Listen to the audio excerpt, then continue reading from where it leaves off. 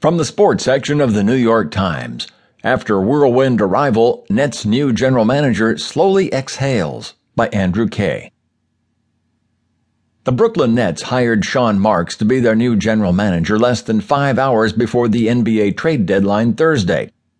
It was a bit of suboptimal timing, but Marks was able to laugh about the frenetic chain of events when he was introduced at a news conference at Barclays Center on Friday night. It was an interesting 24 hours, I'll tell you that, because the night before I was working for another team, said Marks, who spent the past 2 seasons as the assistant general manager of the San Antonio Spurs. They quickly kicked me out of the room, and I got on the phone with the Nets here. Marks and the Nets let the deadline pass without making a move. You know, sometimes the best thing you can do is not do anything, Marks said. But that might have been the last time for a long time that Marks will be able to assume a passive stance.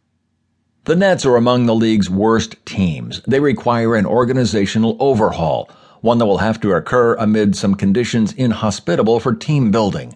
There will be a lot to do. Dmitry Razumov, the Nets chairman, characterized Marks as the person to do it. The Nets reassigned Billy King, the former general manager, last month on the same day that they fired coach Lionel Hollins. Razumov said that the Nets had whittled their general manager candidates down to 8, a group he referred to as the best of the best, when they picked Marks as their unanimous selection. "We knew immediately, this is our guy," Razumov said. The Nets liked the demeanor, optimism, and pedigree that Marks possessed. He seemed assured Friday night before a big crowd inside the Barclays Center conference room, and he smiled often. At the same time, Marks, 40, of Auckland, New Zealand, took a moment to marvel at the opportunity, to appreciate his career trajectory, and to express some wonder about how the future might unfold. He thanked Mikhail D. Prokhorov, the team's owner, and other Nets officials for having the faith to bring a little boy from New Zealand all the way here. He thanked the Spurs, whom he referred to as the family where I came from.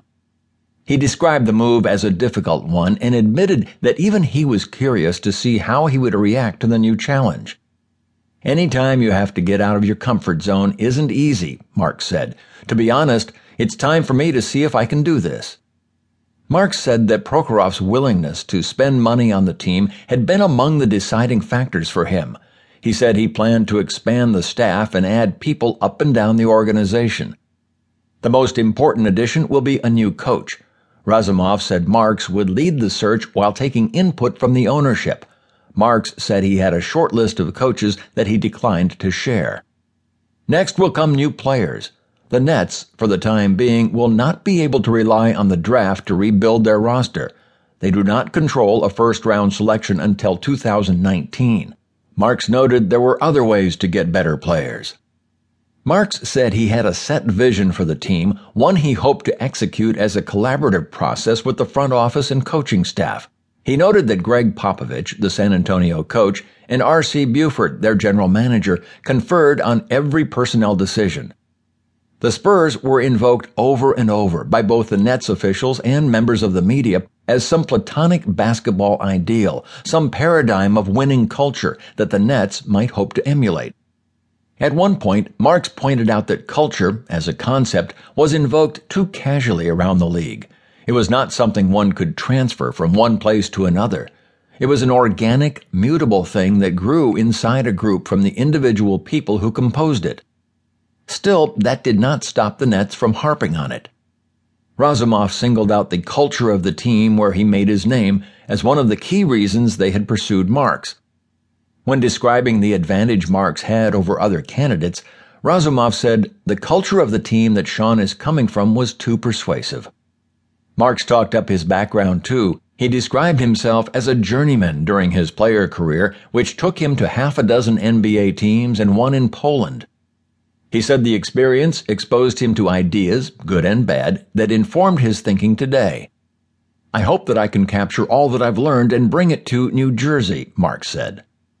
The comment stood out because 1 day earlier, Prokhorov had stood at a raised lectern inside the team's new practice site in the Sunset Park neighborhood of Brooklyn and declared that the Nets were 100% Brooklyn. But perhaps Marks could be forgiven for misspeaking. He will have a lot on his mind moving forward.